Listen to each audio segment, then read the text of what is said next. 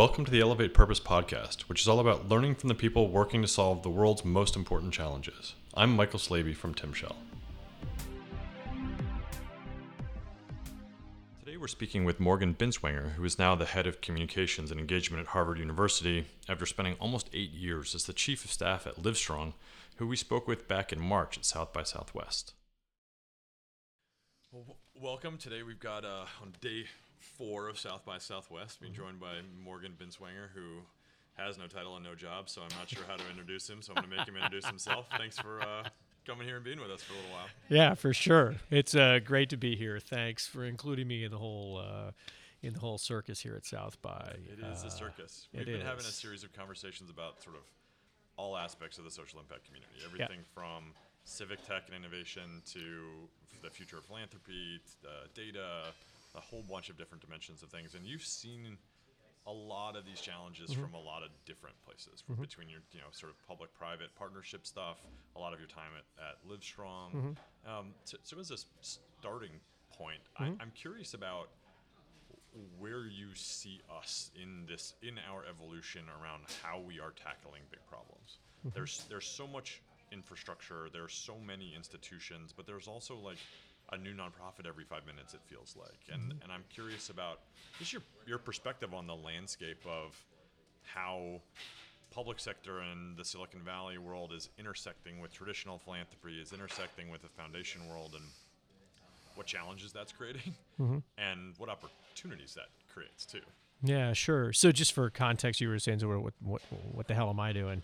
A lot of my choices in terms of career have been pretty much in this what's now obviously sort of called the social space, and really early on wanted to be able to work on big issues for big change, but also with teams and people and organizations that were at that precipice of making leaps. And so I've been really lucky to work with not only did I sort of start out working at the U.S. Department of Ed doing education policy in the early days of charter schools, but also looking at issues around housing with Habitat for Humanity. And I was at Creative Artists Agency when they started their foundation, and have been with Special Olympics International, and then most recently with LiveStrong, and really places that are at the cusp of those big changes. And I think that it's mirrored, my interest is mirrored to some degree what many others have done themselves in the last 20 years or 10 years, which is really think differently about what has been traditional philanthropy. But I don't even think there's anything to be called traditional anymore.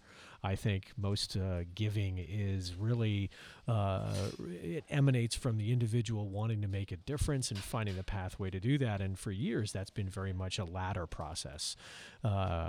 Those are with 2 Ds, not 2 Ts, where folks really have to sort of climb the ladder to not only get engaged, but to make a big difference, and that's been turned on its head. And certainly technology has changed that dramatically, and I think the biggest discussion, and you and I have talked about this for years, is looking at, well, how do you measure that? Sort of how are folks moving the needle, whether it's in their own town or whether it's in looking at some kind of nationwide effort or certainly global work. And how do we define the needle, right? So certainly. That's been an interesting, I remember our discussions we had. Needle and tools, how does that actually... What does impact mean? Totally. What does it mean to be making progress on these issues? Because we have an easy time measuring activity, right? It is relatively easy with a little bit of effort to measure busyness. Like we are doing things, we are running programs, stuff is happening, we are raising money, we're spending money on that busyness. But is that creating the new world that we set out to create? This is one of the fundamental questions of the relationship to me between sort of the rise of analytics and like, it is easier to measure things than it has been in the past. It is easier to analyze data than it has been in the past. But to what end? And on whose compass? And is there even agreement on what that is? And I think we've got to determine the balance between looking at where one's individual interests lie versus what's the field doing. And for a long time, certainly the larger foundations, in particular the family foundations, the sort of I call legacy foundations of the past, have been the owners of a lot of that, the owners of the expectation and the execution and the big scale change, which in many ways bore out of academia. I'm giving that a broad swath, Sure, but it certainly wasn't born out of a business approach. That shifted certainly in the last 30 years or so, in large part, certainly the last decade. Obviously, you in particular have been leading a real shift in both the thinking and the practices, where there has been the ability to both measure, monitor, and execute around one individual or that organization's goal. I think there's a gap, though, between looking at fields of change. Okay. And I think that that's, to some degree, there's tension between sort of the folks who are new and the folks that have been doing philanthropy for a while.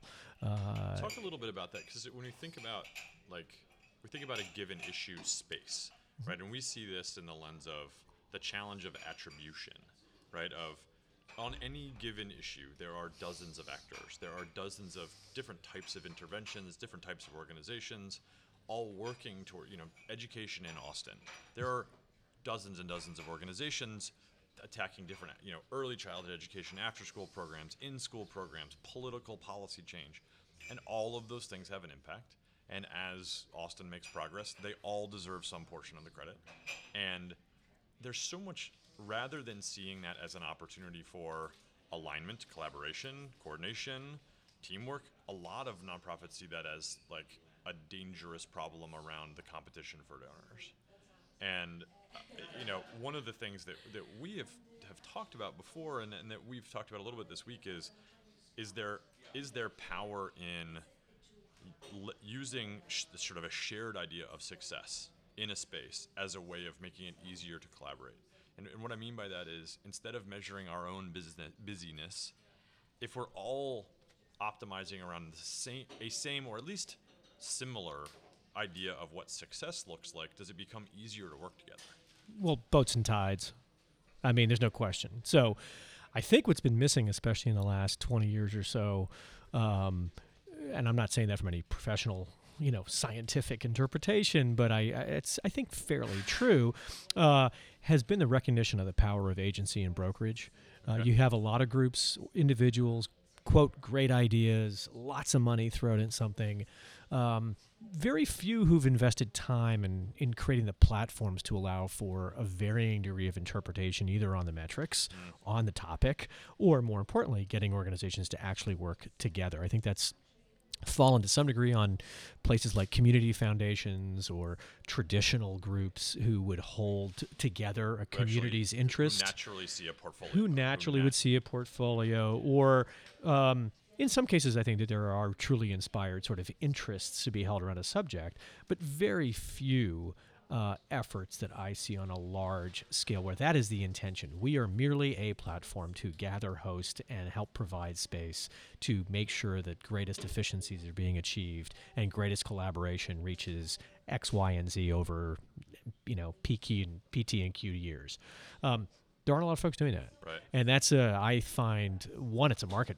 There's a market opportunity. Sure. If you want to look at this from a sort of opportunity standpoint. And I think there's an intersection there with sort of the movement toward impact investing. Totally. And I think that's rise correct. Of those concepts, things as sort of complex and structural as the social impact bonds, but also just people who are looking for their dollars to be doing more than turning from one into two. So likely a lot of that pressure is probably coming from their boards, either whether it's a living donor foundation, obviously the existing founders, or from a more traditional foundation. They want the, quote, recognition for any number of different reasons. I would argue strongly, especially for folks who are coming into the space who are newer, that there really needs to be a little bit of an ego tame, and folks need to step back from why they are interested and invested in change and understand the complexities are deeper than just your own 990 and your own annual report. It's interesting that you bring up ego. It's come up a couple of times in some of the conversations we've had here in our lounge, but also just in some of the other talks around the value and importance of humility and of and of recognizing where we're strong and where we're weak, and of realizing that we can get strength from others if we're willing to sort of acknowledge that our organizations aren't perfect. But I think we've created sort of some artificial, unproductive pressure on being honest about this. It's very hard sometimes for nonprofits to talk about things that aren't working. Of course. And I think to our detriment, we repeat things, and we struggle to do new things because it is very difficult to experiment in an environment where in an environment where talking about things not working is not only frowned upon but can be disastrous for an organization. It becomes very hard to do. It becomes very hard to innovate. It becomes very hard to do new things. Well, I look at what just happened with Wounded Warrior. They just fired their top 2 employees. I don't know the organization well. I'm reading what others have read, and I'm always careful to believe what I read. But to some degree, an organization that was beginning to move in a new direction, thinking differently about problem solving on a really complex issue, came under extreme fire for its method of how they were raising money and then money expenditure. Again, complex issue for every organization. And certainly as one who was at LiveStrong, we came under extreme scrutiny. And very challenging on issues that in some ways are sort of pedestrian around how you run an organization, right. That we then ended up having to defend, or Wounded Warrior would have to defend, or X, Y, and Z organization that are out there.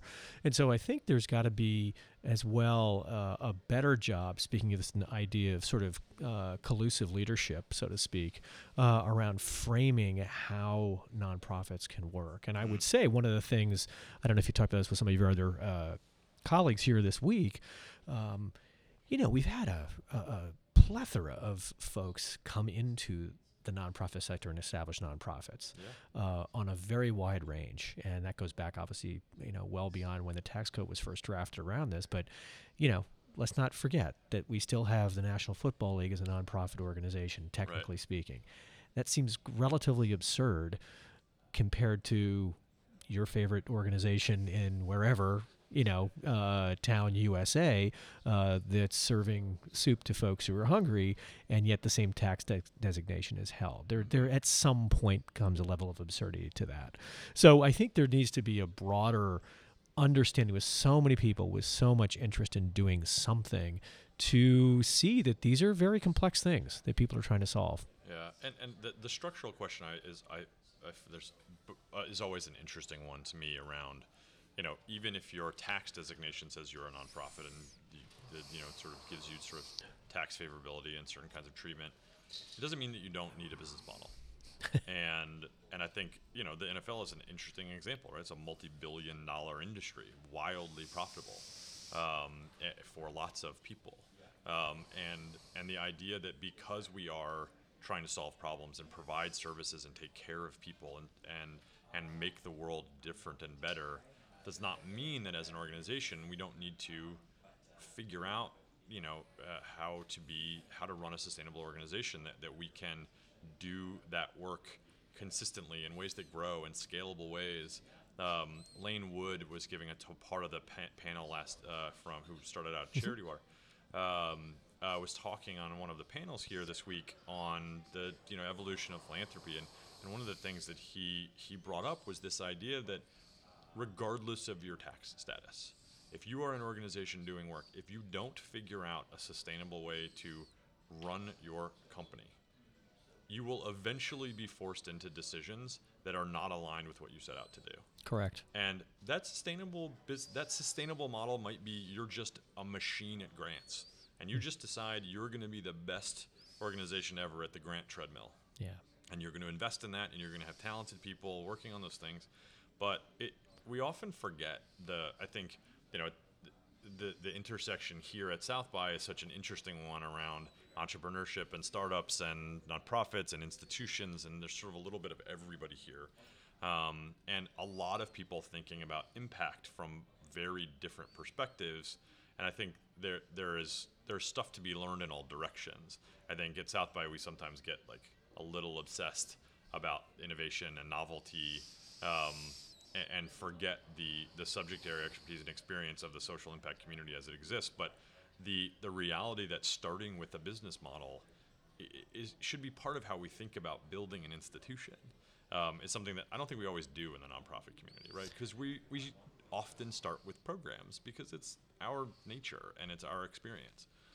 Yeah, I think that that's exactly right. And I think that there is this, to some degree, and this is just my own take and looking especially at the last decade in particular, if we're going to talk about the Internet of Things, I would also talk about the humanity of things. And if philanthropy is ultimately about humanity, I think that it's been masked by a focus on the innovation and the new app and the technology, while certainly providing phenomenal efficiencies for organizations that do have fewer people, less money, big ideas, has been tremendously helpful. At times, though, I think we've all been in enough rooms or board meetings or conversations where there is such an extreme focus on just the business model or just the dashboard or just the shiny new thing. Yep. We forget why we all either wanted to give money away, wanted to help with grant, whatever the reasons are that we get involved. To help other people is the bottom line. And obviously to do that effectively and efficiently, but it also emanates from a human impulse that is an emotional decision. And I think that gets lost sometimes in the apps and the innovation conversations.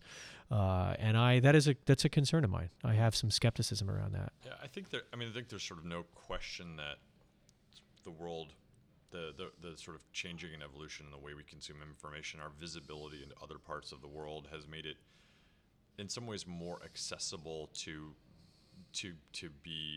care about more diverse, farther away parts of the world, right? We can see further into the world than we could before, and that makes it harder to ignore problems in certain ways, and it makes it easier to engage in certain problems. But it also invites this question around the sort of collectivism kind of debate around what kind of engagement is valuable. And there is no question in my mind that involvement at any level is valuable, but where in that chain of evolution of an organization, do things like petitions and signups and sort of online grassroots-based funding, where do all these things fit relative to the mission of the organization? And if at the end of the day, there is a service to be delivered to another human, some of those actions are further down the ladder of engagement, and that's okay. Doesn't mean they're not valuable, but I think we have to be careful about how we interpret the value of innovation. Correct. I think if you're going to judge culture change on a quarterly basis, you're going down a really bad path. Maimonides obviously wrote about this 1,000 years ago and sort of walked through the different levels of engagement around why are people philanthropic. And obviously he was a theologian and rabbinic scholar, but walked through pretty simple human terms of why people get involved in philanthropy to begin with. And we just happen to have now an extraordinary amount of tools that are accessible to all of us. Right. Let's not forget and peel back, though, again, the human motivation for why we get involved and what the end game, which is to food, shelter, provide for others who don't have the means to do that. And I think we have to figure out how to blend those two, which I think we are getting, as you've already spoken about, some other fresh models of thinking, into either blended economies, thinking differently about social change, the gray area around tax. All these are examples of looking at actually how these different disciplines now are less different, and how business and nonprofits pretty much have fused together, which I think is a very positive thing ultimately. Yeah. But I still think that there's some, how would I frame it? It's the duty of folks who are either volunteering or investing on any scale, in particular those who are investing in very large scale, to not always trust themselves as much as some folks tend to do about exactly their approach being the only way. The answer. That's right. And I would applaud anyone who's stepping into any of these territories. That's fantastic. But don't think that your new way or just your money is going to make the change. And obviously there are more recent examples of that where people who have committed to philanthropy in big way, the biggest ways possible, have, I think, themselves learned through humility that it's not as easy as they may have initially thought. These problems are intractable for a reason. That's right. They're hard, and they're complicated, and they're multivariate, and they involve... And it takes different disciplines to get change to be made, which is what you were asking when we first sat down, which I agree with completely. And that's where this role of brokerage becomes even more significant. I think only success is going to be on scale when it's interdisciplinary. And if you stay within your lane and your lane only, you're missing huge opportunity. I'd love to pull in. Can you talk a little bit about some of the work that you did at LiveStrong with the University of Texas and some of the partnership things that you did there around cancer and cancer care were actually, I think, a really good example of what you're talking about that'll give people a sense of what this looks like in practice. Can you share a little bit about? Yeah, sure. About what that was? I'll give you three quick examples. The first is well before I was at LiveStrong, the team, I think, quickly recognized early on in the sort of early stage growth of the organization that, hey, we have this unique opportunity. We have this surfeit of investment, and what can we do with it for the biggest change? And there was always an adage there, which I appreciated very, very much, which was really highest and best use. That was just a common phrase: highest and best use of time, resources, money, people, and relationships. And what quickly the programs team, our sort of program experts who had PhDs and all experts in their field, they recognized that we don't want to sort of reinvent what's already happened, which is very much, and this is going back now 14 years or so, or 12 years, where in particular cancer organizations and cancer research centers pretty much are sole sourced, vertical. They are not collaborating. Right.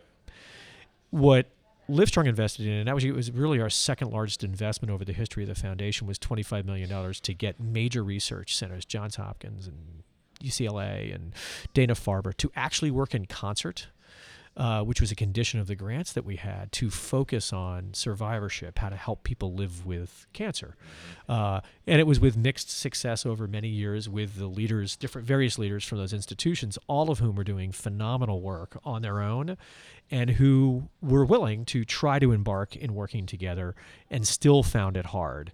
Not necessarily the individuals, but the institutions were resistant or reluctant to even try that. Had inertia and muscle memory that worked against some of that collaboration. Exactly right. Sharing data, sharing credit. That's exactly, but the combination of those two, especially in the field of cancer, is a very complicated thing. Sure. So, especially when there's such a premium on publishing for institutions. Completely. So the motives are different. The motives are more challenging. Yeah. The leadership changes, and our team committed over 10 years, a very significant investment of time to get those folks to work together. And again, with some success, but also some real things left on the table. That's one example. We also ended up hosting the first global cancer summit, and what we basically provided was this platform for others to tell their great stories, whether it was an individual survivor or a major institution or a government around the world. We had various secretaries of health who are ministers of health who sort of told the stories of how they were caring for cancer patients within those countries in order to build leverage at the United Nations to drive forward the United Nations to think differently about their investments in not only cancer but other non-communicable diseases. So there's a little bit of strategy there, but the notion was, let's create more of a chorus and not just the a cappella, and that's going to advance all of our work collectively. Wasn't easy, wasn't always fun. But I would say that it did provide the trigger in which a lot of people felt more comfortable to try those things, even in their own worlds, in their own daily work.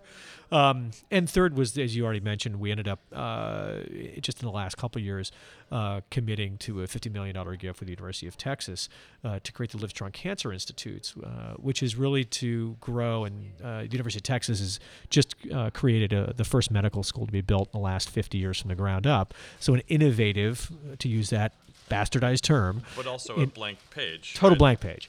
So it allowed for, whether it was LiveStrong or other groups, to begin to work with UT to think differently about what was possible if you could work from the ground up. And we, again, it comes back to this highest and best use phraseology. We applied that and ended up talking to and working with our friends at UT and the medical school and ended up committing our largest gift ever.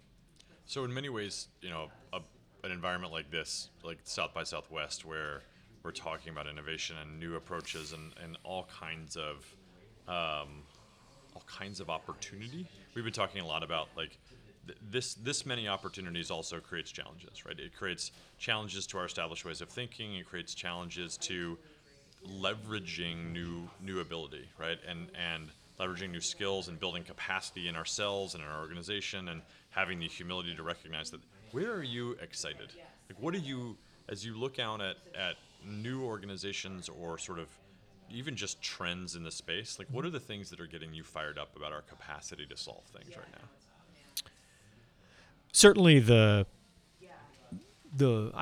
I'll start with the willingness of the millennials.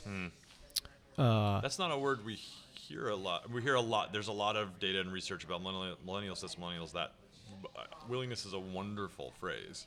So I'm 50. I come from a generation that was probably a little bit less. Yeah, okay. Really, please. I'll edit that out. Now I've said it. It's out there. The millennials who I work with and know, I think have a different. I'm not exactly the kernel of sort of the language. I'm not exactly positive on, but there is a willingness and a positive notion of I can actually go do something. Mm-hmm. It could be in their own town. I'm not saying it has to be on the grand scale. Sure. I'm not speaking of it in this sort of South by context. But I think this is the manifestation to some degree of that kind of energy. The other side of the sword on that is I think there's a little bit of ADD with that. And there's a little bit of what we spoke of earlier, and this is not just millennials, so I apologize to millennials, but there's a little bit of what's the shiny new thing. Yeah. And social change and social impact is a much longer curve. The ROI is usually 2 generations. Not quarterly. It's not quarterly. And folks are used to talking in those terms. The fact I'm even saying quarterly, I think, is indicative of the fact that we're sort of, that's our nomenclature now. And that's, I think it's a false application when it comes to social change. Again, I'll keep falling back on this blending of we've had a generation now that's been very driven by design and by engineering, and that's exciting and that's great. And I'm better for it, both as an individual and as a community committed person. But at the same time, I'd like to see that more blended with the humanities, so to speak. And I think we have to revisit this marriage between engineering and the humanities. Interesting. What are some of the institutions you think about how LiveStrong has grown over the years, and some of the things that you've worked on beyond? Where are there organizations that you see? Are there models or organizations that you see really sort of embracing all of the complexity that what we're talking about? I mean, I think to a certain extent, the number of opportunities and the pace of innovation is all. It's not easy to reach for all of it. It's not easy to, as an organization, to be patient with yourself and to be humble. And these things, the words that you're talking about are often not ones that we associate with institutional change. But I think the pendulum will swing, is my point. I think there will be a revisiting of speed, measurement, sort of all, again, these sort of engineering language, which I think has needed to be mapped across a field that wasn't bearing some of that weight for many years. Good intentions do not necessarily mean good policy. Correct. Right? And so putting some method to that intention, I think, has been important. Correct. And the rigor of that has really ramped up a lot of the games. It's also, though, at the same time opened up the door to a lot of people thinking, it's like the restaurant world. Oh, well, I can open a restaurant because I saw Gordon Ramsay. He was on TV and, he knows how to do. So, but the reality is that's not going to happen. Right. And what do we have? We have What's the old adage, if you want to be a millionaire, put $10 million into a restaurant? Totally. Yeah. Totally. So we have an industry, so to speak, in philanthropy. It's $350 billion, something like that. Roughly. Almost 400, something like that. About $200 billion non-religious. And it is one of the things I would say, I think this is interesting to sort of put out there, at least in general, of I'm not necessarily a believer in American exceptionalism, with the exception of philanthropy. And the gap that it fills in our communities when we talk, especially in the latest campaigns, as you well know, about sort of the limitation of government, the role of government. Well, what happens if we start drawing back on philanthropy? And if we see these investments begin to withdraw, who's going to actually fill that gap? So we have this in our bloodstream of of our America, which is so fundamental. It is so to our fundamental. culture. Exactly. So how do we keep improving it, and whereby are some of these groups that are doing great things? I sort of see a mix. I'll give you an example, a major institutional example. I think MIT, from their practices, I don't mean from the standpoint of sort of execution in philanthropy. I think MIT and the MIT lab have changed the nature of what that institution has represented to millions of people. I think that's fascinating. And that goes back to whether it was Nick Necropante who founded it or others who have, subsequently been there. I think Nick founded it. I could be wrong about that. But it has changed the nature of that institution and invited people into the world of MIT who would never have thought of MIT.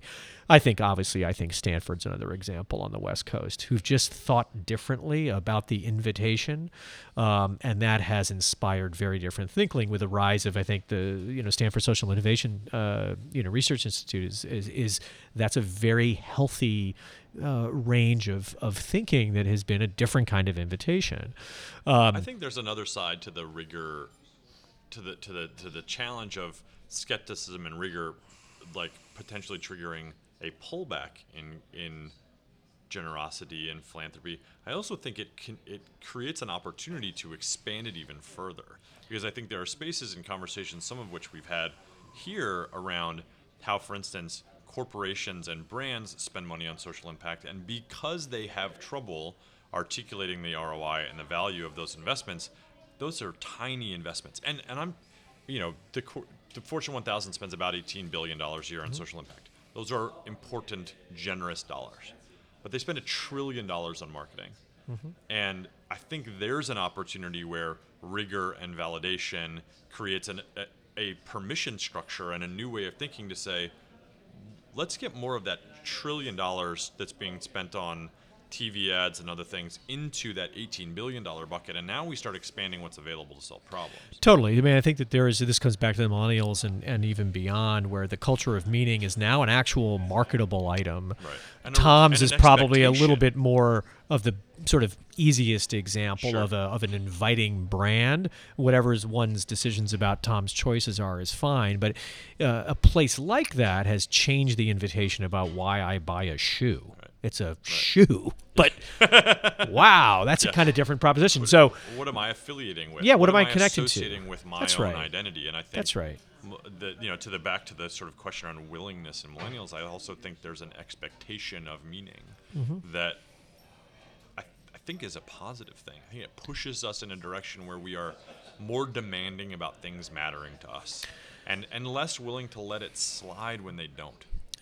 Right, and so how do you capture the excitement of my individual choice to knowing that I'm a part of a broader community that's also making either similar choices or divergent choices? And this comes back to this notion of what I think is still missing are the agents and the brokers out there. Who's helping to monitor, who's articulating and shaping? I'm less enthusiastic about some of the what I'll call sort of more institutional organizations that have done that over the years. I think they're not keeping up to pace with how much has changed, and I think they could leapfrog and help play a role like that, but they've been sort of too much in the weeds. So there's a place, I think, for that, but somebody has to help sort of disambiguate all these different pieces. I don't see anyone doing that currently. And again, I hope some of your, folks and colleagues would know the answer to that. I don't.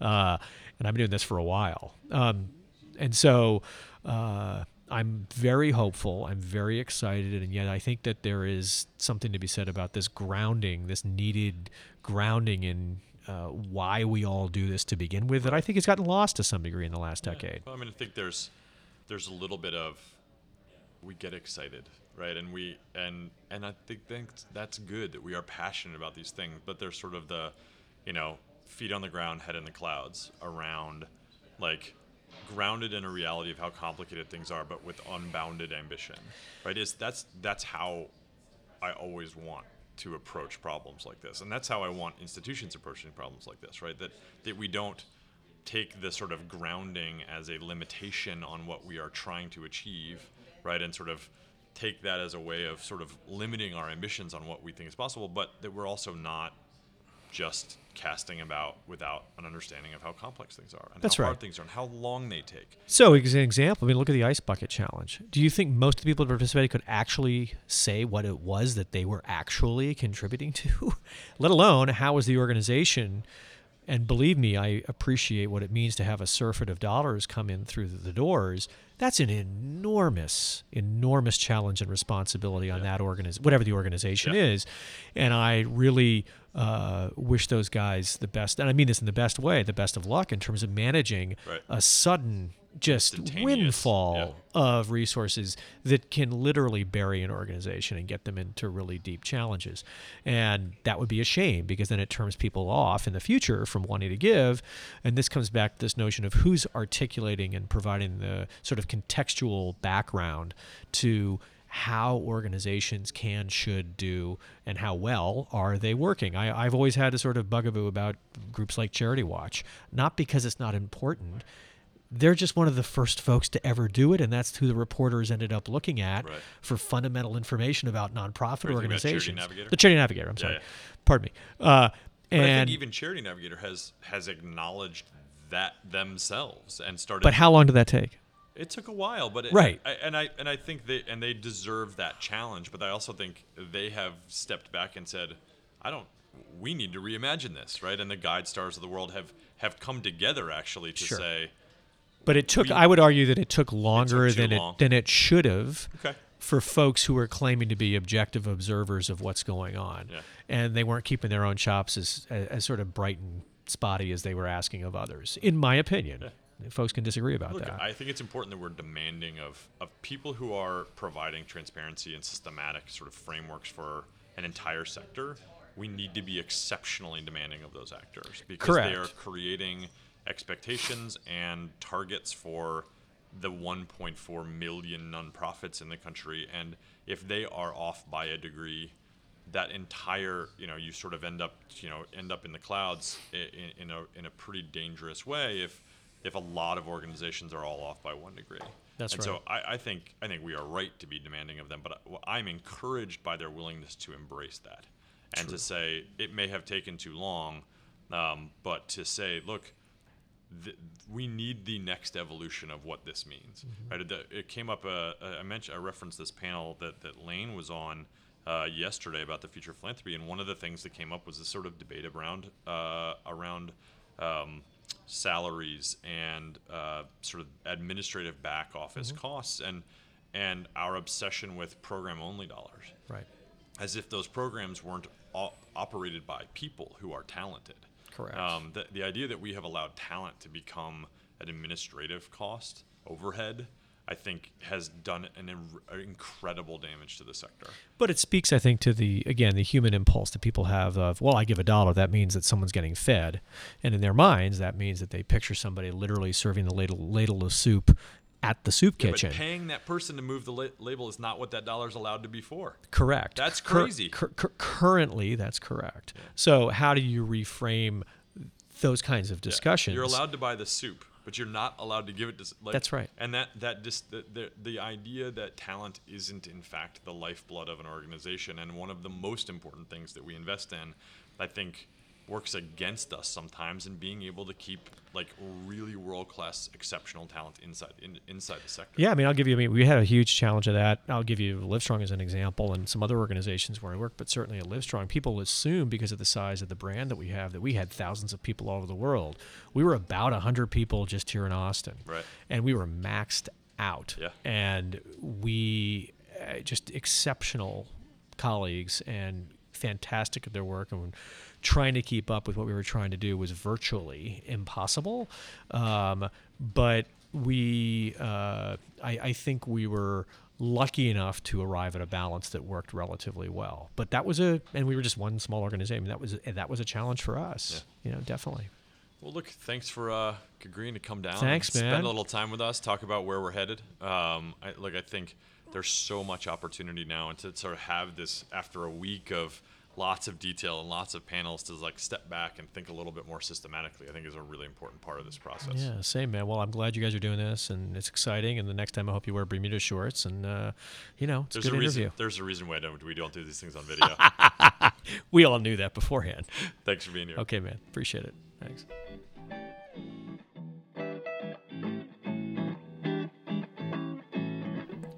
And thank you for joining us. We'd love to stay connected, so follow us on Twitter @TimShell or visit us at timshell.com. Until next time.